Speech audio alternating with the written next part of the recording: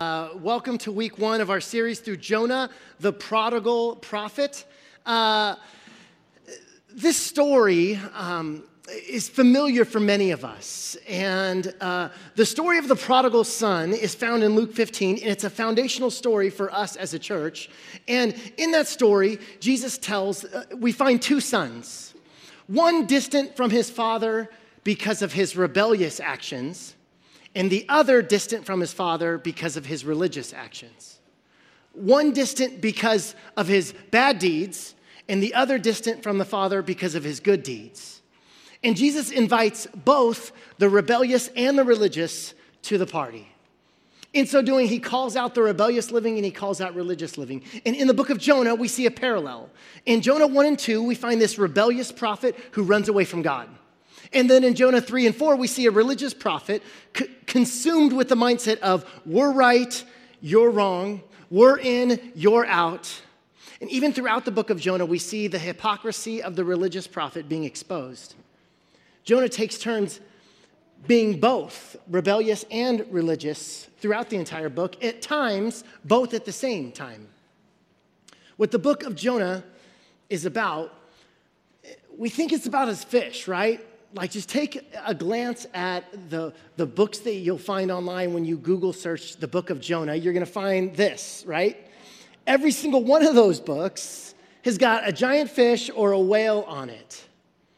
I just want to let you guys know that the fish appears in the story in 2 sentences, in 4 chapters. The book of Jonah is not about a fish. The book of Jonah may be a good children's story, but to get what's going on in it, you have to be an adult. It's a brilliant book full of wit, irony, humor. And Jonah is a horribly flawed person. And this becomes clear throughout the story. Now, early in the interpretive tradition, in trying to understand the book of Jonah, he was still seen as a prophet of God, and so he was righteous. And so he was seen in a positive light, and the interpretations that came out of the book of Jonah mostly displayed him as in a positive manner. That has changed in the last 500 years. We've begun to see Jonah in a different light. In fact, in his entire commentary on the book of Jonah, Martin Luther, 500 years ago, this was the best he could say. He said that Jonah is God's dear child, and he chats so uninhibitedly with God. That's the only point of reference that's positive in all of Martin Luther's commentary on the book of Jonah. Sometimes the Bible gives us characters that we should emulate. Sometimes it gives us these characters that we should strive to not be like. There's this stock scene that's in almost every action movie you and I have ever seen. It's where the good guy's chasing the bad guy, and it's like through a dark alley or something, and they're running, and there's fog, and then the good guy stops, and the camera kind of zooms in, and the good guy looks down, and there's a red dot on his chest. And then there's all these other red dots that go to his chest, and he kind of does this, right? Have you guys seen that in pretty much every movie you've ever seen? That's the book of Jonah, because as you're reading the story, you're like, Jonah disobeyed, there's a great storm, there's a big fish. He did what? And then you realize, oh, this is about me.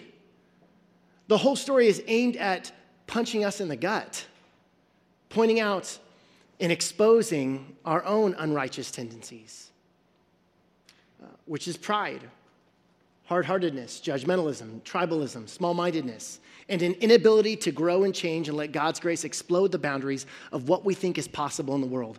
That is what the book of Jonah is about. It's not about a fish.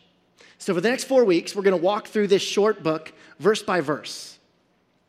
It says this, verse 1, the word of the Lord came to Jonah, son of Amittai. Okay, we'll stop right there. You're supposed to laugh right here. Okay, this was funny in the ancient Near East. Jonah's name means dove. Son of Amittai means son of faithfulness. So doves are images of innocence and purity, and he's the son of faithfulness. Jonah is the most faithless character in the story. Verse 2, go to the great city of Nineveh, preach against it, because its wickedness has come up before me. So the author doesn't really give us any kind of background information about Jonah or Nineveh. We're just supposed to know about Jonah. We're just supposed to know about Nineveh. But here's the backstory. And Jonah's name is only mentioned one other time in the scripture beyond the book of Jonah. And it's in 2 Kings 14. You can write it down. You can look at it later on in your own time. But here's the backstory. There's this king of Israel, and his name's Jeroboam II. Okay, Jeroboam II. He's a bad dude, does a lot of bad things. And Jonah prophesies favorably to him that Israel's territory would increase. Jonah's a national hero. His past prophecies led to military victory for Israel. Jonah's known for prophesying that Israel would increase its national territory. This is what he's known for. And now he's being asked to go to preach a message to Israel's most hated enemies. Nothing about this mission made any sense. If any Israel would have came up with this idea, he would have been at least shunned, at worst executed. How could God ask anyone to betray their country's interests and go to bless the evil Assyrians in Nineveh? Nineveh is the capital of Assyria, and they are the nation that wipes out the 10 tribes of Israel, wipes them off the map. They cease to exist as a people group. They were the most brutal, oppressive, and violent of all the ancient empires. They were known for this, that when they conquered a city, they would skin all of their leaders and then parade them through the city on stakes, then hang their corpses in front of for all to see. This is the people group that Jonah is called to go preach to. They're the bad guys. God's calling this national hero to bless them? No. God should bless Israel, but Jonah would be damned, literally, before he would see God's blessing shine on his enemies. So God sends Jonah, the dove, the nation's prophet, the son of faithfulness, to Nineveh, where all his worst enemies reside. Verse 3, I promise we'll go faster. But Jonah ran away from the Lord and headed for Tarshish. He went down to Joppa, where he found a ship bound for that port. After paying the fare, he went aboard and sailed for Tarshish to flee from the Lord. This is a map of the ancient Near East. You see where Joppa is, that's down. Nineveh is east. Tarshish, west. God calls him to go to Nineveh, east. He goes west. And not just west. Tarshish is the equivalent to what we would call Timbuktu, okay? It's the last known port before the great vast ocean. It's the edge of the world. Jonah doesn't just flee, he flees as far as you could possibly go in the opposite direction. Directed to travel over land, he goes to sea. Sent to the big city, he buys a one-way ticket to the edge of the world. Now, why does Jonah run? Why does he run away? Well, you would think that it's because of fear. Because going to Nineveh as an Israelite in 8th century BC is like parachuting into Berlin during World War II with a big sign that said, "Down with the Third Reich." You don't do that, right? This is dangerous. This could kill you. So he flees because of fear, right? No, actually, that's not what the Bible says. The Bible gives no mention that fear is the reason why he fled. We actually don't find out till chapter 4, and we'll focus more on that in a few weeks. But in chapter 3, he ends up in Nineveh. He preaches to them. This amazing revival happens. The Ninevites turn their hearts to God. They start to repent. The text says even the cows repented. Okay, this is a massive, massive move of God.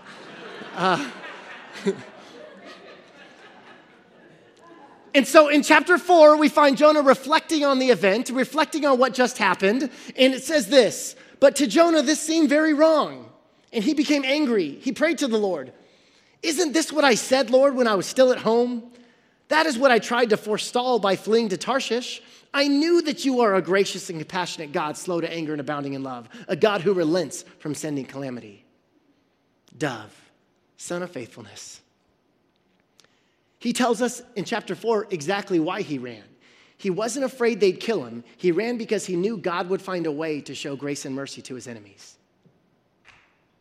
Jonah is the prophet who increases the national territory, not the one who leads a revival in enemy territory. This is going to mess with his reputation. This is going to mess up with his life plan, his prophetic career. He didn't run for fear. He ran because he thought his plan was better than God's plan. Do you sense those laser pointers yet? My son Dex is go, go, go all the time. If he sees something that looks fun or exciting, he goes for it, even in parking lots. And so we squeeze his hand and make him stay next to us in parking lots. Why?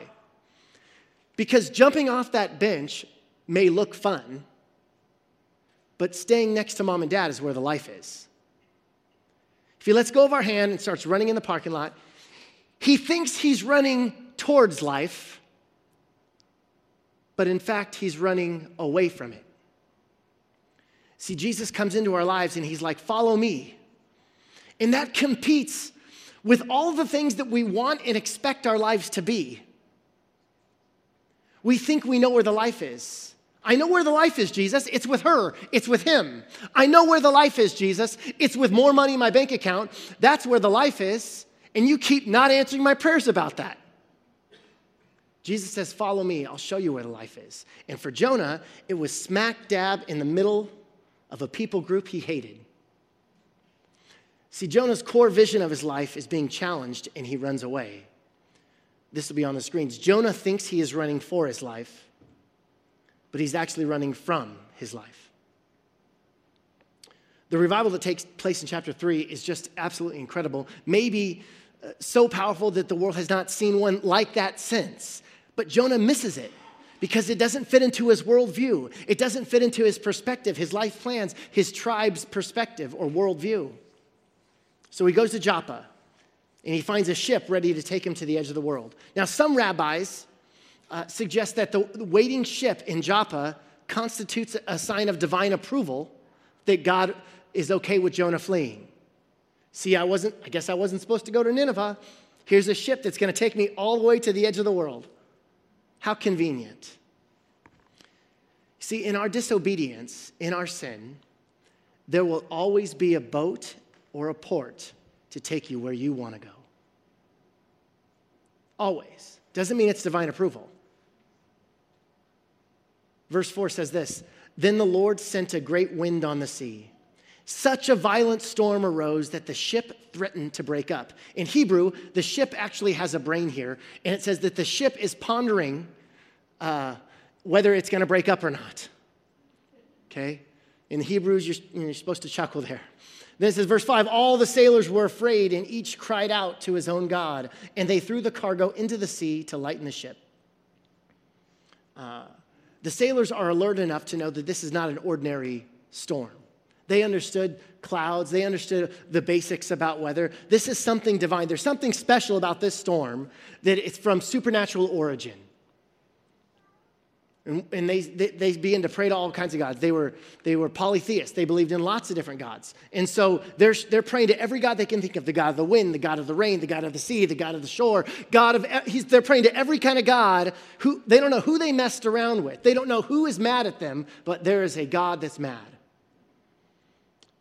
But Jonah had gone below deck where he lay down and fell into a deep sleep.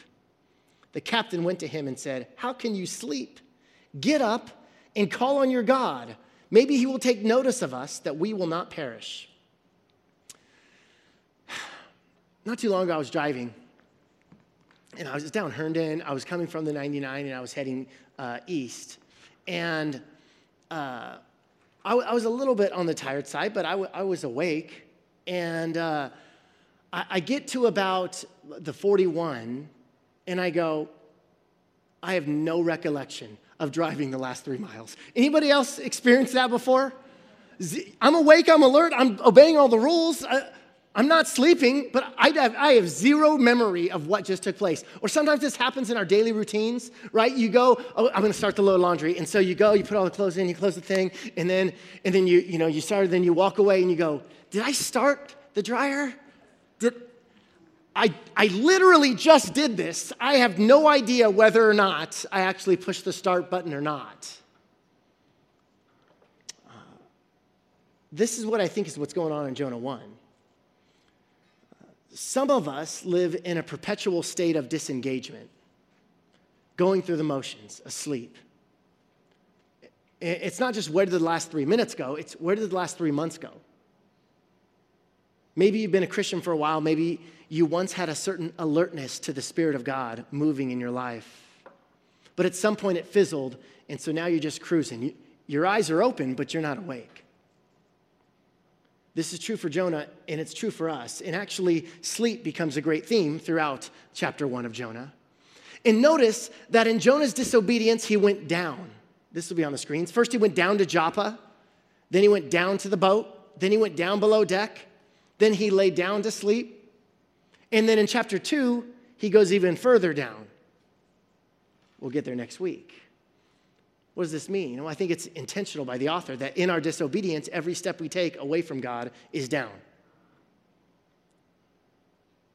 So Jonah's sleeping below deck. The captain finds the sleeping prophet, and he says, "Arise, go, pray to your God."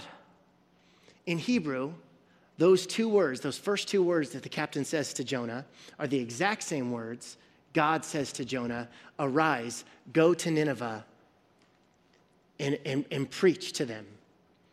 And Jonah's half asleep, he's groggy, and he hears this, scratchy, bold voice say, "Arise, go." And he's like, "God?" It's the captain saying, "Go pray to your God." Not even in the most hidden part of the boat can Jonah escape God's instructions. If not God's, then the captain's. What's going on here? See, God sent his prophet to point the pagans to himself, yet now it is the pagans who are pointing the prophet towards God. The irony continues. Verse 7, "Then the sailors said to each other, 'Come, let us cast lots to find out who is responsible for this calamity.' They cast lots, and the lot fell on Jonah." Casting lots, nobody knows exactly what it was, but we understand the point of it. It's equivalent to drawing straws. And as they draw the straws, they cast lots, the lot falls to Jonah. So they realize, it's a way to discern the will of the divine. And though we don't know exactly what casting lots looked like in biblical times, we know the point of it, and it was trying to discern the supernatural will of the divine. So the lot falls on Jonah. Verse 8, "So they asked him, 'Tell us, who's responsible for making all this trouble for us? What kind of work do you do? Where do you come from? What is your country? From what people are you?' He answered, 'I am a Hebrew, and I worship the Lord, the God of heaven, who made the sea and the dry land.'" The sea, that's convenient. In your translation, your Bible might say something different. It says, I'm a Hebrew, I fear the Lord. I fear the Lord. So Jonah finally speaks, and the first thing he says is, "I fear the Lord, the God of heaven and earth." And us as the readers are like, "No, you don't." Who says they fear God? Jonah. Who actually fears God? The sailors. This is the height of religious hypocrisy. You don't fear Yahweh. You can see it in his words. His words and his religious confession of faith are in deep contradiction to the choices that he's making. And so the storyteller's feeding us this hypocritical prophet, this hypocritical man of God. And we're like, whoa, this is great. He says he fears God. He doesn't fear God. Then they're convicting the prophet instead of the prophet convicting them. This is crazy. Oh, that's me. Who of us has not been a religious hypocrite? The moment we begin to feel superior to Jonah, we fall into the mirror we're presented with in the Bible, that it actually reveals us. It's a mirror. Well, really, you've never had a contradiction between what you say you believe and how you actually live? You might just be sleepwalking. And the sailors can see the contradiction. Verse 10, "This terrified them, and they asked, 'What have you done?' Then the storyteller whispers in our ear, 'They knew he was running away from the Lord because he had already told them so.'" See, they're pointing out his hypocrisy. Often this happens. It is those who are outside the people of God who can see and point out the religious hypocrisy of the people of God. It's true. We in the church, we're so blinded at times. And then we see something on the news criticizing Christians, and we're like, they don't know what they're talking about. Actually, we should probably listen. Here we find people outside of the people of God, God's covenant people, pagans, pointing out the religious hypocrisy of God's own prophet. And it's true, and they're right. Verse 11, the sea was getting rougher and rougher. So they asked him, what should we do to you to make the sea calm down for us? Pick me up and throw me into the sea, he replied, and it will become calm.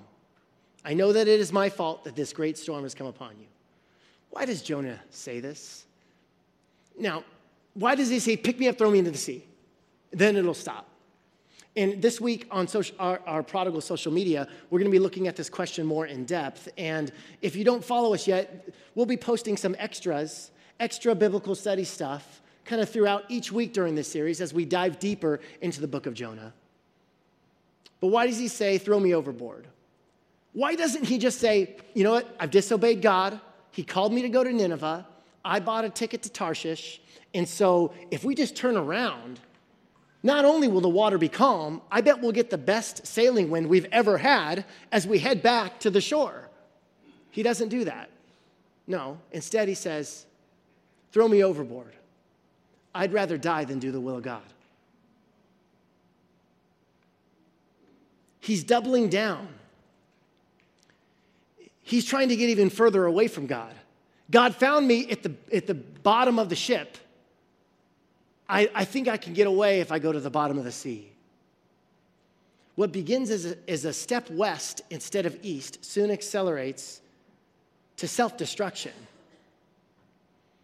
He's saying, I'd rather die than do God's will. I'd rather die than give those sinners a chance to repent.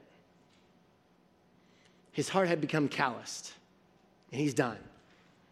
Have you ever seen, like on National Geographic, like a documentary of fire walkers, people who can walk on hot coals? It's a crazy deal. Here's a video behind me of people just doing insane things with these coals and jumping on them, and it doesn't burn their feet. Why? Why? Is it a mind over matter thing? Maybe, but part of it is this. See, they don't wear shoes most often, and their feet become calloused with dead skin, layers of dead skin, so that they can't even feel. It is said that you could stick a needle all the way through someone's foot if their foot is calloused enough, and they wouldn't feel the pain. I think that there are some in this room that have a calloused heart. See, we've been to church for many years. We've been a part of worship services so many times. We've heard countless Bible studies. You've done it for so long that now you can't feel it. The sword of the Spirit, the Word of God, could cut you so deep and you wouldn't flinch. Is your heart calloused with layers to prevent you from feeling, from experiencing, and encountering God's heart for you, your life in this world? Verse 13. Instead, the men did their best to row back to land. Notice that the narrator no longer calls them sailors or mariners, some of the translations say. Now they're men. They're all in the same boat. But they could not, for the sea grew even wilder than before. Then they cried out to the Lord, please, Lord, don't let us die for taking this man's life. Do not hold us accountable for killing an innocent man, for you, Lord, have done as you pleased. The role reversal is now complete. The pagan sailors are acting like the righteous prophet, and the righteous prophet is acting like the pagan sailors. Verse 15, then they took Jonah and they threw him overboard, and the raging sea grew calm. At this, the men greatly feared the Lord, and they offered a sacrifice to the Lord and made vows to him. All of this is ironic. Jonah was fleeing God because he did not want to go and show God's truth to the wicked pagans, but that is exactly what he ends up doing. Daniel Timmer writes this, Jonah's anti-missionary activity has ironically resulted in the conversion of non-Israelites. Let's take a look at these sailors. These sailors, these men, are now converted. And this is no foxhole conversion, right? You're familiar with what a foxhole conversion is? Okay, this is a foxhole conversion, right? Picture yourself, you're in battle.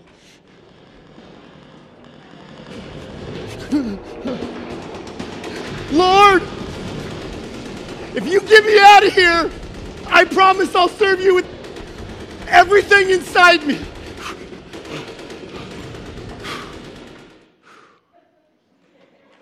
And then you just go on living your life. Thanks. And the Oscar goes to...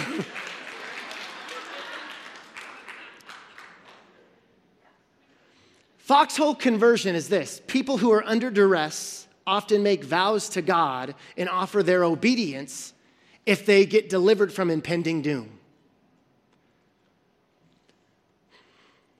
But after the danger passes, the religious observances, the prayers, they fade away. It's life as usual. These men in Jonah were different. They made their vows after doom left them. After they were rescued, after the danger passed. That indicates that they were not seeking God for what he could do for them, but simply for the greatness of who he is in himself. This is the beginning of true faith. Maybe you too have had a foxhole conversion. God, get me out of this financial struggle. And if you do, I promise I'll get things right with you. God, please just provide me a spouse. And then I'll follow you with everything. God, please just bless us with a child. Maybe God did. Live your vow. And maybe God hasn't answered your prayers. Maybe God hasn't answered those prayers. Could you still live your vow whether he answers or not? Because if not, we're kind of like Jonah here. Running away from God because it seems his hope for your life is different than your hope for your life. Verse 17 enters the most famous character in the story. Now the Lord provided a huge fish to swallow Jonah, and Jonah was in the belly of the fish 3 days and 3 nights. We'll talk more about the fish next week. I want to invite Preston and the band to come up, and I'll close with this story. I read this week of a 4.5-year-old boy by the name of Justin Carl. And he was misbehaving. He was talking back, and Dad says, go to your room. And on his way to his room, he looks at Mom and says, I'm going to run away. I'm going to run away. And Mom immediately thinks back to when she was a little girl having those thoughts. And when she was a little girl, she remembered it wasn't because she really wanted to run away. It was because she was saying, notice me, I'm important. So she responds, okay, Justin, you can run away from home. And then she starts picking out some clothes. He's like, Mom, what are you doing? She's like, I'll need a coat. I will need my nightgown. I'll need some toothbrush. And she goes, Justin, do you still want to run away? And he says, well, yeah, but what are you doing? And she said, well, I'm not going to let you be alone. If you're going to run away from home, then Mama's going with you. Because I would never want you to be alone. I love you too much. Even when we run away, God is always going to be with us because he loves us, because he knows that's where the life is. And just like the story in Luke 15, it was never a story about the prodigal son. It was never a story about the fish. It was never a story about Jonah. It was always the story about the loving Father. The story of Jonah is ultimately not about a fish, but a God who longs to be gracious to the wicked, to the bad guys, to us, to me, to you. That his love is scandalous. It's a God who pursues us. That's what the book of Jonah is about. And so maybe some of you are in this place and you sense that there has been some callousness to your own heart to where you can't feel.